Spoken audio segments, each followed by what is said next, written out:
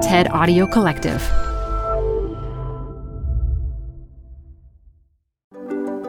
This is TED Health. I'm your host, Dr. Shoshana Ungerleider. In recent years, the growing opioid crisis has led to an exponential rise in accidental deaths from drug overdose. But how did we get here? In his May 2020 TED Ed talk, educator Mike Davis tells the story of how these drugs came from a flower and why quitting them is much more complex than you might think. Welcome to the Canva guided meditation for stress at work. Impending deadline? Generate Canva presentations in seconds. So fast. Brainstorm got too big? Summarize with AI in a click. Writer's block? Release with Canva Magic Write. Magical. Stress less and save time at canva.com. Designed for work. This show is brought to you by Schwab. You're here because you like to keep a pulse on fitness trends. Well, now you can invest in what's trending in active lifestyle, healthy eating, wearable tech, and more with Schwab investing themes. It's an easy way to invest in ideas that you believe in. Schwab's research process uncovers emerging trends. Then their technology curates relevant stocks into themes. Choose from over 40 themes. Buy all the stocks in a theme as is or customize to better fit your investing goals, all in a few clicks. Schwab Investing Themes is not intended to be investment advice or a recommendation of any stock or investment strategy. Learn more at schwab.com/thematic investing. Support for this podcast comes from The Wonderful Company. If that name doesn't sound familiar to you, you probably know the pistachios that come from this company. Wonderful Pistachios is one of the highest protein nuts. Get snacking and get cracking with a snack that packs a protein punch. I love the various wonderful pistachio flavors. So in addition to the original flavor, I'm particularly fond of the salt and vinegar, and I keep little packets of them in my car so that I can eat and get some protein on the run. Visit wonderfulpistachios.com to learn more. Add a little curiosity into your routine with TED Talks Daily, the podcast that brings you a new TED Talk every weekday. In less than 15 minutes a day, you'll go beyond the headlines and learn about the big ideas shaping your future. Coming up, how AI will change the way we communicate, how to be a better leader, and more. Listen to TED Talks Daily wherever you get your podcasts. More than 3,000 years ago, a flower began to appear in remedies in ancient Egyptian medical texts. Across the Mediterranean, the ancient Minoans likely found ways to use the same plant for its high. Both ancient civilizations were onto something. Opium, an extract of the poppy in question, can both induce pleasure and reduce pain. Though opium has remained in use ever since, it wasn't until the 19th century that one of its chemical compounds, morphine, was identified and isolated for medical use. Morphine, codeine, and other substances made directly from the poppy are called opiates. In the 20th century, drug companies created a slew of synthetic substances similar to these opiates, including heroin, hydrocodone, oxycodone, and fentanyl. Whether synthetic or derived from opium, these compounds are collectively known as opioids.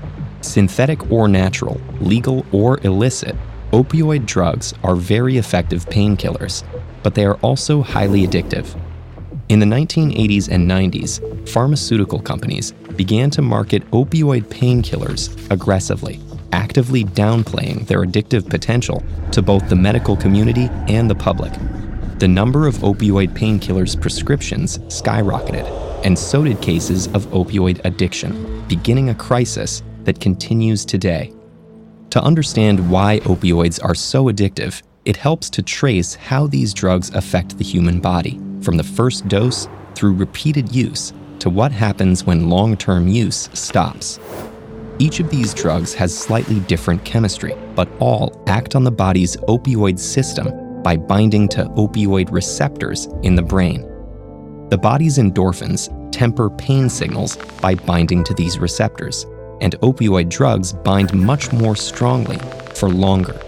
so opioid drugs can manage much more severe pain than endorphins can. Opioid receptors also influence everything from mood to normal bodily functions.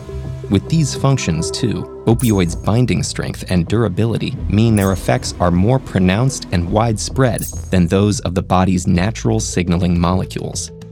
When a drug binds to opioid receptors, it triggers the release of dopamine, which is linked to feelings of pleasure and may be responsible for the sense of euphoria that characterizes an opioid high. At the same time, opioids suppress the release of noradrenaline, which influences wakefulness, breathing, digestion, and blood pressure. A therapeutic dose decreases noradrenaline enough to cause side effects like constipation. At higher doses, opioids can decrease heart and breathing rates to dangerous levels, causing loss of consciousness and even death. Over time, the body starts to develop a tolerance for opioids. It may decrease its number of opioid receptors, or the receptors may become less responsive. To experience the same release of dopamine and resulting mood effects as before, people have to take larger and larger doses. A cycle that leads to physical dependence and addiction. As people take more opioids to compensate for tolerance, noradrenaline levels become lower and lower, to a point that could impact basic bodily functions. The body compensates by increasing its number of noradrenaline receptors so it can detect much smaller amounts of noradrenaline. This increased sensitivity to noradrenaline allows the body to continue functioning normally. In fact, it becomes dependent on opioids to maintain the new balance. When someone who is physically dependent on opioids stops taking them abruptly, that balance is disrupted. Noradrenaline levels can increase within a day of ceasing opioid use, but the body takes much longer to get rid of all the extra noradrenaline receptors it made. That means there's a period of time when the body is too sensitive to noradrenaline. This oversensitivity causes withdrawal symptoms, including muscle aches, stomach pains, fever, and vomiting. Though temporary, opioid withdrawal can be incredibly debilitating. In serious cases, someone in withdrawal can be violently ill for days or even weeks. People who are addicted to opioids aren't necessarily using the drugs to get high anymore, but rather to avoid being sick. Many risk losing wages or even jobs while in withdrawal, or may not have anyone to take care of them during withdrawal. If someone goes back to using opioids later, they can be at particularly high risk for overdose, because what would have been a standard dose while their tolerance was high can now be lethal. Since 1980, accidental deaths from opioid overdose have grown exponentially in the United States, and opioid addictions have also exploded around the world. While opioid painkiller prescriptions are becoming more closely regulated, cases of overdose and addiction are still increasing, especially among younger people. Many of the early cases of addiction were middle-aged people who became addicted to painkillers they had been prescribed, or received from friends and family members with prescriptions. Today, young people are often introduced to prescription opioid drugs in those ways, but move on to heroin or illicit synthetic opioids that are cheaper and easier to come by. Beyond tighter regulation of opioid painkillers, what can we do to reverse the growing rates of addiction and overdose? A drug called naloxone is currently our best defense against overdose. Naloxone binds to opioid receptors but doesn't activate them.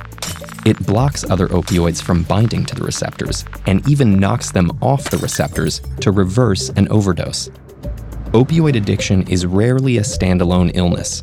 Frequently, people with opioid dependence are also struggling with a mental health condition.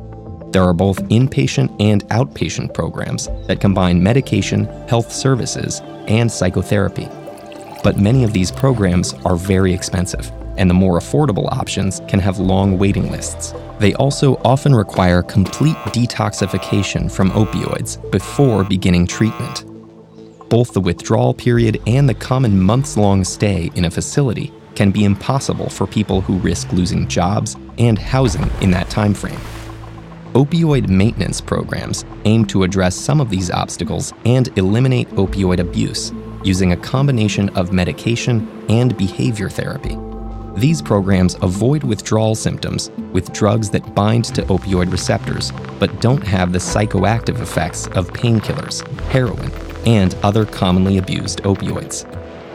Methadone and buprenorphine are the primary opioid maintenance drugs available today, but doctors need a special waiver to prescribe them, even though no specific training or certification is required to prescribe opioid painkillers.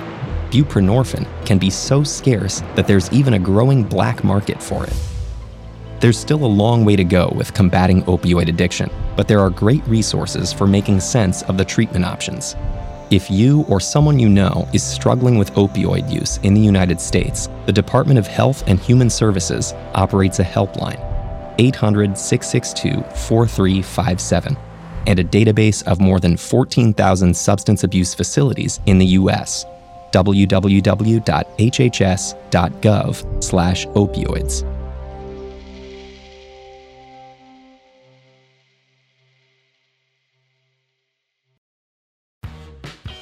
You're growing a business, and you can't afford to slow down. If anything, you could probably use a few more hours in the day. That's why the most successful growing businesses are working together in Slack.